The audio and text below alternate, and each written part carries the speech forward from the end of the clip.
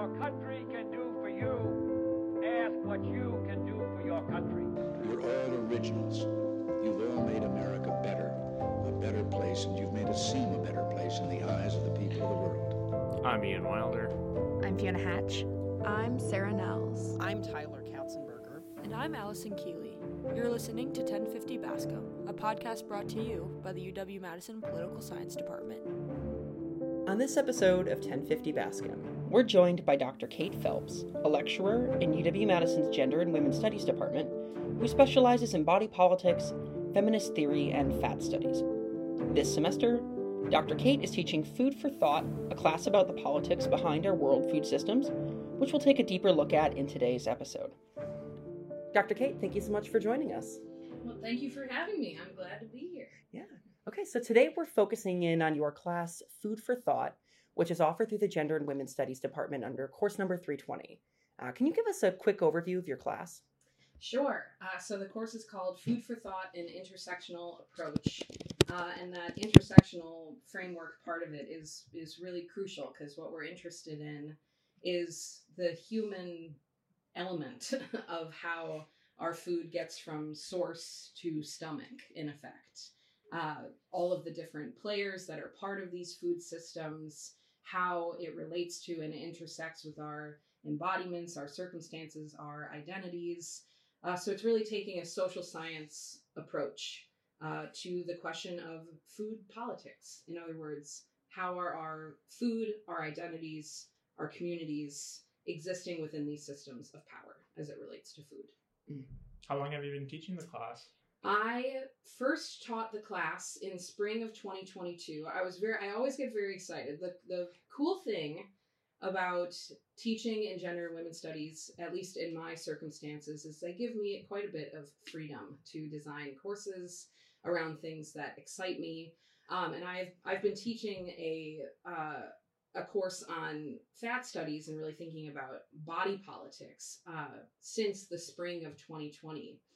And what felt like a kind of natural extension of that, and something I wanted to learn more about, was this question of food and how do we as individuals relate to these systems of access. So I was given the opportunity to create a special topics course, and I thought, this is my chance. So I built this syllabus and started teaching it in spring of 2022. So I've taught it a few times at this point. Mm-hmm. And what is your vision or mission for the class that you hope your students take away from it? Well, I think the interesting thing is that food is a common denominator of existence. It's something we all need. It's often situated as synonymous with culture in a lot of ways. But what's so interesting about that is that this thing that makes up our lives in such significant ways is actually a fairly small percentage of like what we spend our money on, relatively speaking. It's something that fuels us through the day, but we don't spend a lot of time really thinking about how is it that I have access to these things, or what mechanisms am I engaged with. So my vision for the course is really sort of multifaceted in that I want people to think about their relationships to food in relation to power individually. I want them to think about it interpersonally, and I want them to think about it institutionally, right? So how are we existing in this system, but what does it mean in terms of everyday behavior and identity as well? So that's the broad vision. And also just to have some fun, because I gotta be honest, it's rough out there. The food system, if we can call it that, is,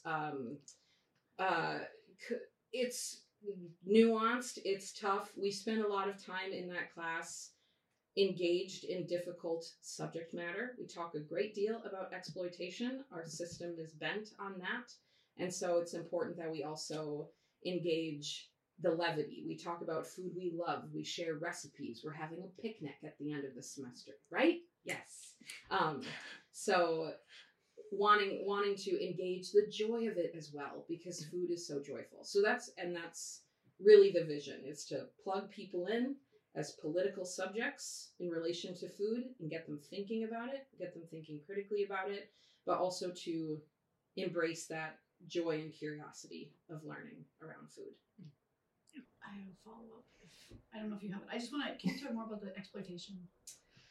Yes. And I'll just provide just an example, is that the majority of our agricultural labor force in terms of food production is immigrants largely from Mexico and Latin America, many of whom are undocumented. We don't even have exact numbers on that, but there is not straightforward path to citizenship for people that are doing the most important work. In other words, without a immigrant and migrant labor force, because often communities of people that are doing this labor move season to season to where the work is available to them, relies very heavily on policies that are not in service to those communities. And we absolutely rely, it is how we eat. It is central to how we eat. And I think there's a really significant invisibilization of that. We don't talk about gender around that, and there are very significant gendered impacts of that. That's really just sort of one example of that, but I can talk about more as well. That's helpful. And then as you were talking, it also just made me think of COVID and who had to work. You bet. We all needed to go to the grocery store and who had to be there. Well, and when you think about people were put into impossible situations. I also don't want to dismiss what farmers deal with as well. But the vast majority of land ownership in the United States is because of dispossession, is because of the forced migration of native populations, of Black populations. The amount of Black farmers and Black-owned land that we have is utterly abysmal compared to what it was 100 years ago. With COVID, another thing that occurred was being essential laborers. These people were really locked down in effect. They weren't allowed to see family. They weren't allowed to socialize because the production and processing of that food was so crucial. But it was, deeply, deeply isolating and invisibilizing for those communities. Yeah. Where do these inequities stem from in like a historical lens? And that's kind of talking both about COVID, but also before the pandemic. How do you feel, what's the origin of these inequalities?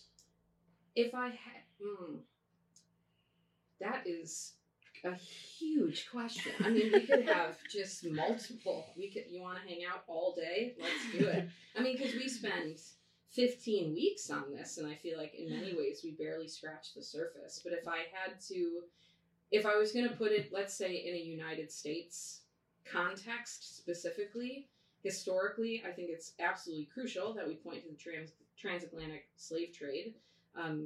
Many people stolen from West African nations were stolen because of their agricultural skill sets and knowledges. And those inequities come from, again, the forced migration, the dispossession of land, promises that were made in the wake of the Civil War around 40 acres and a mule that were not delivered upon. Sharecropping programs. The Great Migration has a lot to do with urbanization and industry and the kinds of access that people have to food. It's really historically bent on the maintenance of a white supremacist system. I think is the most straightforward way to talk about it. So slavery, and I gotta say, Protestantism is also a big one. Just around this idea of how Protestantism is really a precursor to capitalist thought, and that if you have, let's say for example, you have a plentiful crop that year, that is evidence that you are being rewarded, right? So that idea of a work ethic that is really bent on the exploitative labor of people that are viewed as lesser than. Yeah, and zooming out, what do food politics and inequities in food production look like on a global scale? Woohoo!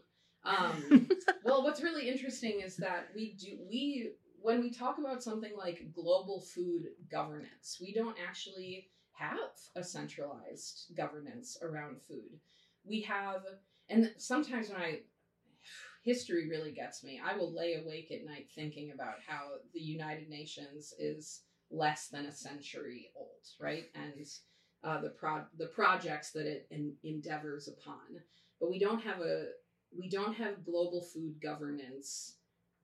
We have international aid efforts. We have organizations like the Food and Agricultural Organization. We have the World Food Program that's designed to intervene when there are humanitarian crises, war, conflict, national disasters, right? And there's a real transnational effort around that, but there's no governance, no centralized governance in that way. So it's really a significant effort to kind of pull things together globally. I want to shout out real quick some amazing international organizations, transnational organizations. La Via Campesina is a peasant and small-scale agrarian-run organization that spans dozens of countries and has major networks all over the world, seed-sharing programs, but really attempting to engage sustainability, biodiversity, and they're doing it in ways that's a recognition of, I'm going to invest in my community here. We're going to share knowledge. We're going to cross these borders. But it's really about creating opportunities for access and equity to folks that have historically had less of it. Because one of the things we're seeing in terms of global food governance is the expansion of a global marketplace and global capitalism. So things like seeds, the majority of seeds are owned and controlled by 4 companies globally. This sort of monoculture that's happening around what is farmed and mechanized farming is having really dire impacts on biodiversity, sustainability, and how we think about the future of food. And at a local impact, is there a way you can kind of see this lack of governance or this agglomeration of just a few companies controlling a lot of the world's food resources? Can you actually see that on your store shelves at all? Yes. Well, I think, for example, so 2 miles that way, I'm sorry, I'm pointing west, 2 miles that way towards Hilldale Shopping Center, if you are familiar. Mm-hmm. There is a Metro Market, a Century Metcalfe's, a Target, and a brand new massive Whole Foods. Those grocery stores are all within 0.2 miles of each other. I mean, in just an incredible saturation of food and sort of seeming consumer choice happening in a very concentrated area. Meanwhile, there are other parts of Madison and the greater Madison area that have almost no options for access to a broader array of food as we think about it.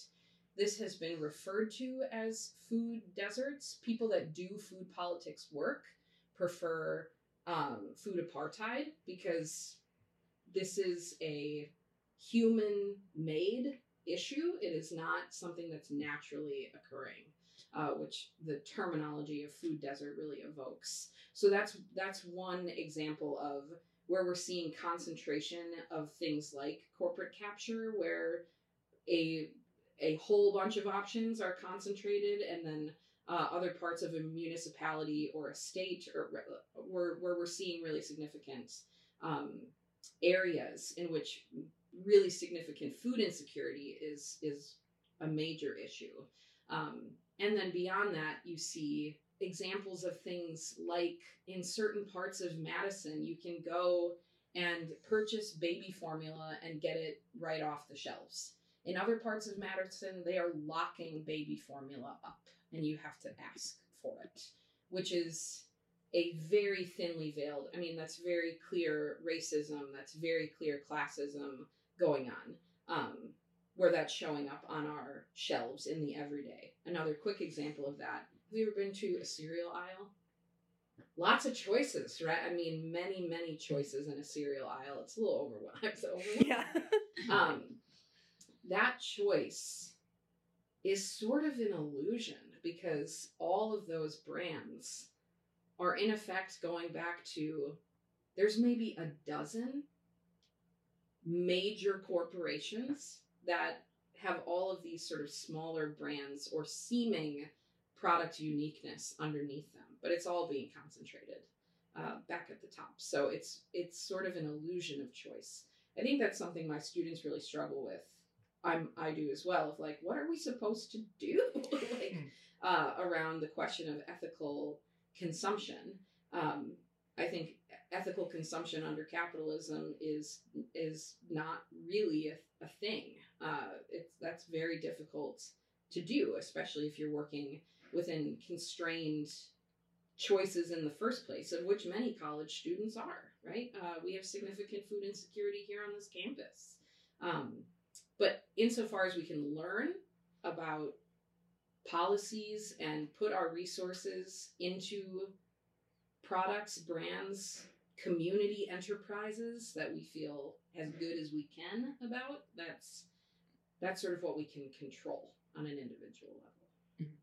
Yeah, and you alluded to this already a little bit, but just to go a little more in depth, who or which groups would you say are most disproportionately disadvantaged by this global food system? If we're looking globally, it would be small-scale rural farmers. In particular, I am very wary of language that bifurcates the globe in any sort of way. So global north, global south. But if we were to simplify it, it would be small scale rural agrarian farmers and food producers, predominantly in the global south. On a more U.S. scale or a more national scale, it would be, I just want to kind of broadly state that it's people without land. Land ownership is crucial for food equity, for food sovereignty, and here we'll put some historical context and perspective on it. Let's say prior to World War II, the number of people working in agriculture was nearly half of the U.S. labor force, right? It was most people, or a huge chunk of the population, was involved in agricultural labor to some degree. The small-scale farm was really significant, sort of mainstay. 100 years later, less than 100 years later, we are now at 1.5% of the U.S. labor force is engaged in farming, engaged in agriculture in that way. And 1% of that 1.5% are non-white farmers, right? So the land ownership is so deeply concentrated among white people. The social reproduction of that is really significant when we talk about wealth over time. So this is having significant fallout on how BIPOC people, in particular Black and Indigenous people, and then immigrant populations, which are predominantly coming from Mexico and other Latin American nations, they don't have access to land. And that has had a real impact over time in shaping access to food security, and questions of food equity and food sovereignty. Okay, and I have a little question that's kind of related, but this is inspired by a very long conversation I had with a friend at Indie Coffee about this class. That's awesome. Yeah, it was a great conversation, but we talked a lot about they talked a lot about American international food aid, and specifically, how does American and international food aid factor into the world food system, and is it doing good, or is it maybe doing more harm than we might think? Well, and so I think it's nuanced on some level because people need food to live, right? So that food aid is a crucial program. Let's call it this. It's a safety net that shouldn't have to exist in the first place, right? We have an abhorrent amount of hunger globally, and we have and often destroying access to, I mean, we see what's happening right now, right? We're destroying access to aid in times of war, in times of international conflict is a central mechanism, is ensuring that people are hungry, is a way to control populations and maintain power. So with that, I think food aid is in earnest. It's trying to do good in the same way that like food banks are trying to do good. These are not organizations of like evil people. That's not what's happening. But from a standpoint of, I mean, we have massive amounts of food. We have more food than we need in many ways. The amount of food we are wasting, that's one that students, their jaws drop open, and it just is, it's a gut punch, the amount of food that we're wasting person to person in the United States, right? So then those efforts around food aid are crucial because it is getting people fed, and it is also in a system that is situating hunger as a charity issue rather than a foundational issue of human rights. Access to food. And I think the ways and means by which food has become a commodity, how we think about it as something that needs to be purchased, that we don't have inherent right to or access to, is at the root of a lot of those problems. So it's a complicated answer, but we need it to meet people's needs now as they stand, and we're also operating in a system that should not need it at all. Because ideally, I know I'm talking a lot. Oh, you're so good. We'll have to talk about it. We're interviewing you. Yeah, that's fair. That's true. That's true. It's a good reminder. Ideally, we are not relying on imports, exports, right? Like ideally, our food systems are fairly well contained because we have to be able to feed people where they are, which is also why we've seen a really significant sort of re-emphasis on local food and sort of the value of local food, although local can be defined any number of ways. The USDA defines it as 400 miles or less. Right. So, those Indiana apples that you're getting or whatever. But ideally, theoretically, and in terms of questions of food sovereignty, people have a significant amount of control over how food is produced, how it is disseminated within communities, how it's consumed. And there is good news. Like there are really significant community efforts going involved there. And I think ultimately that's where a lot of the solutions lie, is people really investing in their communities. But for example, it's like 9 counties in California are producing a lot of our produce. If something were to occur or befall that particular part of the country, we would be in some significant trouble in terms of our foodways and food access. So with that, there's a very real thrust to keep food and food production contained. It's something like 90% of food that is grown, produced, processed, disseminated stays where it is, right? It's not crossing borders in any significant way, which is odd to think about when you go to the grocery store. You're like, where are these limes coming from, right? So, but that's an important part of it for sure. I just checked on Google Maps as you were talking to figure out what is 400 miles away. Thunder Bay, Canada is less than 400 miles away. Wow, yep. Which is from Madison, which is interesting. That is yeah, right? I mean, that context. And it depends on the organization. It depends on, the USDA has changed that definition from time to time. So it depends on the entity, but local could mean anything from 50 to 500 miles, honestly. So, yeah. Yeah, and a quick question, kind of going back to the international scale. Sorry, just something I wanted to follow up on. If the U.S. or like another country or a food aid organization, like if there's an influx of food aid to like maybe a nation or an area, what happens to the local farmers in that nation or an area who are trying to sell their own goods? Well, I think it certainly depends on the circumstances, right? And the context with which this is occurring, whether this was a natural disaster, or whether this is a result of conflict or war or unrest, instability. From an economic standpoint, what's most likely to happen is if food aid is coming in and it is made more widely available to people, it's going to make it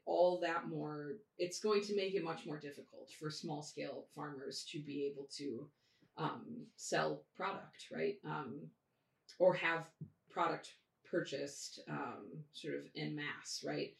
It'll drive prices up. So that can be pretty devastating on a local scale as well. Yeah. Is one thing that can happen. Yeah. Okay. Yes. So kind of, is there anything we can do, speaking from a policy standpoint, to make food systems more equitable? Put our resources into La Via Campesina, or like, and put understanding who is doing the work of food sovereignty. And as a framework, I think food sovereignty is one of the most useful that we have as we think about things like sustainability, as we think about how people engage in community and sort of individual agency around food. Because often I think, and that's one of the things as well, that not only building this course syllabus has taught me, but that the students are finding as well, is like, whoa, we're all kind of moving through these systems almost passively in a lot of ways, when there are many things that we can do to be more readily engaged and doing that work. I do think that is not to suggest I'm going to do it though. I'm going to pay lip service to, it's a very sort of cliche idea of think global and act local. But when it comes to food, I do think that that's one of the best ways forward is to be reinvesting in our communities.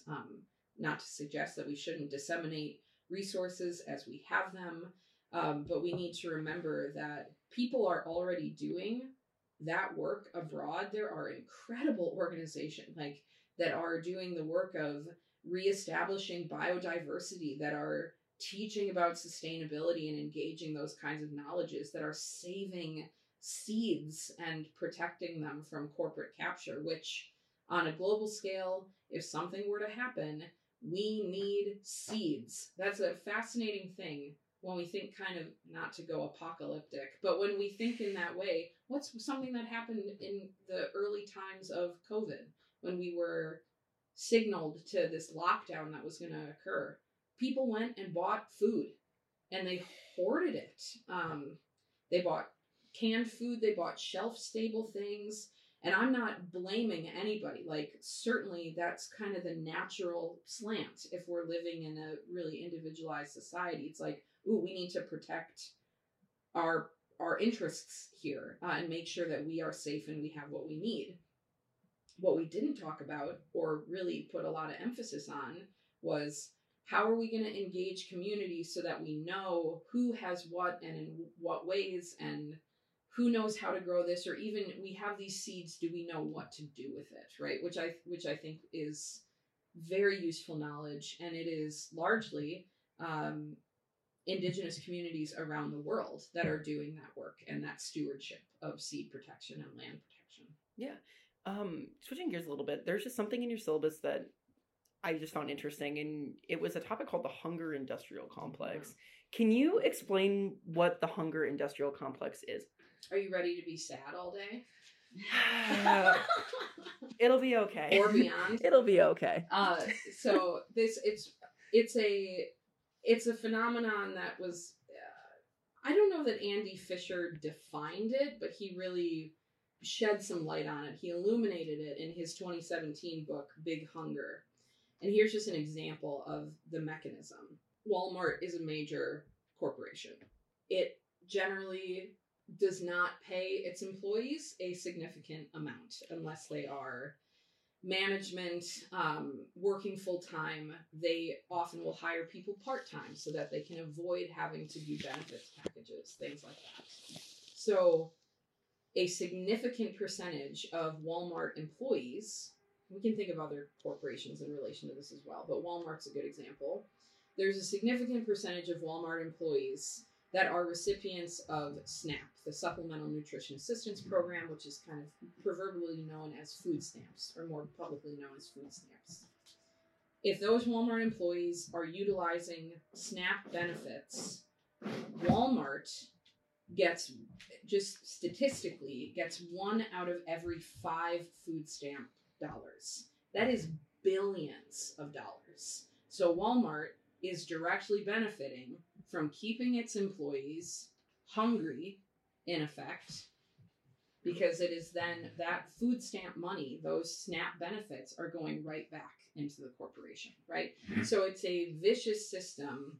It's the link between, in effect, food aid, SNAP benefits, food banks, right? Those things that fall underneath government policy that are responsible for feeding people. It's the link between that mechanism and corporations, right? And investment by corporations. And if you look at some of this, Feeding America, for example, is a organization which is central to like well over 100 food banks across the United States. The majority of people on that board of directors, are people from Fortune 500 companies who are directly benefiting from the maintenance of hunger. Right? So the hunger industrial complex defines that link between corporate influence, how corporations influence lobbyists, how this influences government policy, and how this influences food aid programs. So it's a mechanism that keeps people hungry and keeps people profiting off of that hunger. So it sucks. Yeah. Am I allowed to say that? Yes. Yes. Absolutely. Going back to that Walmart example, too, one thing that I couldn't stop thinking about is how I feel like Walmart generally is known as the place you go if you need to buy groceries on a budget. So they're, like, in effect, not only do they have employees that are maybe using SNAP more often, but like the people they're marketing to. Yes. They're marketing to people who might be more likely to use those benefits and earn them more money. Yes, right? And especially if you are marketing yourself as a low budget option or SNAP friendly or WIC friendly, and that's women, infants, and children, a subset of SNAP that's really geared toward. I mean, isn't that wild? We have a subset of a supplemental nutrition assistance program that it's good that we are identifying that women, infants, and children are more vulnerable, but it also reproduces a recognition of the feminization of poverty. And I just have to say, our government policies around food, not that we put a significant amount into SNAP. It's the majority of the funding that comes through the Farm Bill. Theoretically, the Farm Bill is a really holistic, bipartisan effort that takes the entirety of Congress to push through. We're in a really interesting time with the Farm Bill right now. But all of this, I mean, we saw during COVID, we saw that stimulus checks were lifting people out of poverty. We saw that upping SNAP benefits were feeding families, putting money into people's pockets. School lunch programs and school breakfast programs, which are really founded by largely Black women who were part of the Black Panthers. We had that going on during COVID, and we saw what this was doing, how it was benefiting people's daily lives, and then we took it away. And I am not trying to suggest that practices of governance are not difficult and nuanced. They are. But I would adamantly argue that hunger on a large scale in the United States and beyond is a policy choice. And it's a policy choice that we keep making, sort of over and over again when we know what we could do to alleviate a lot of it. Did I answer your question? I'm sorry. Certainly, yes. I feel like I took it in a different direction, but Yeah. Mm-hmm. Yeah, speaking of like alleviating, are there any resources in Madison that promote food justice and food equity? yeah, there are. So that's the cool thing, and some good news on that front. And again, it is not as though food banks service food pantries. So there's many hundreds of food banks across the country. There's many thousands of food pantries that get distribution from food banks. It's not to suggest that those entities are not doing really important work, because they are. But they again are sort of a safety net under a safety net that like theoretically shouldn't need to exist in the way that it does. So I want to emphasize just some very cool stuff like Slow Food UW. Yes. Right? Yeah. Yeah. Like very cool food justice stuff going on right here on campus. Our Division of Extension does some very cool work around food equity. We have organizations like REAP Food Group. We have Madison Food Pantry Gardens, which is a collection of 10 different farms in the sort of surrounding area of Madison, many of them in the Fitchburg and Verona area, which are entirely volunteer run, and their sole purpose is to grow food to distribute it to people who need it, right? That is it. So they are supplying food pantries in the area with fresh product and produce, which is very cool. And there's there's a singular employee of Madison Food Pantry Gardens, Matt, very cool human. But they're also, if you're looking for a summer internship opportunity, they have a couple. An opportunity to learn more about the politics of food production and farming itself. I also want to shout out Yusuf Binrella, who was a chef here at UW at Dejope Residence. I worked with him my freshman year. He's iconic. Cool. Yeah, right on. Yes. And he is also the founder of Trade Routes and is doing some really awesome programming, cooking, food sovereignty work, especially around the African diaspora and reconnecting people to those roots. So I think that's also to say that questions of food equity looks like many, many things. It looks like how we grow. It looks like how we learn. It looks like how we make food accessible. So it's very cool. And those are just a handful. I mean, I think about even in my own, at the libraries, there's like multiple public libraries in Madison that do free seed exchange programs. You can just go and get seeds and share seeds. And there's other seed. Professor Kloppenberg here on campus is part of the OSSI. I'm going to forget it's a seed exchange program. And it's effectively trying to bypass seed patent programs, which make it really difficult to like keep and exchange seeds. So just, very, very cool. Things that are happening on a local level, on a community level. And I've tried to impress upon my students as well, volunteer opportunities in the community. If you want to go work on a farm, there are many, and see what that's all about and understand where local product is coming from, and to be a part of that. And also paying attention, like when you go to the farmer's market, pay attention who is on the other side of that stand. We have a really significant Hmong population in Madison, right? Who are a very significant presence at the farmer's market. So just being more conscientious, thoughtful about, and I really truly, on an individual level, it's the same thing that happens with conversations around climate change, where the emphasis is put on the individual of like, bring your tote bag and your reusable cup and like all awesome, but what a distraction from the main show. food equity at the global scale is going to be, it is a multifaceted effort, but I think we see the efforts of mutual aid, community governments, how we're doing food sovereignty at the local level, and a lot of that is happening, is like very emboldening, and where we're seeing a lot of the solution, I think. Mm-hmm. Yeah.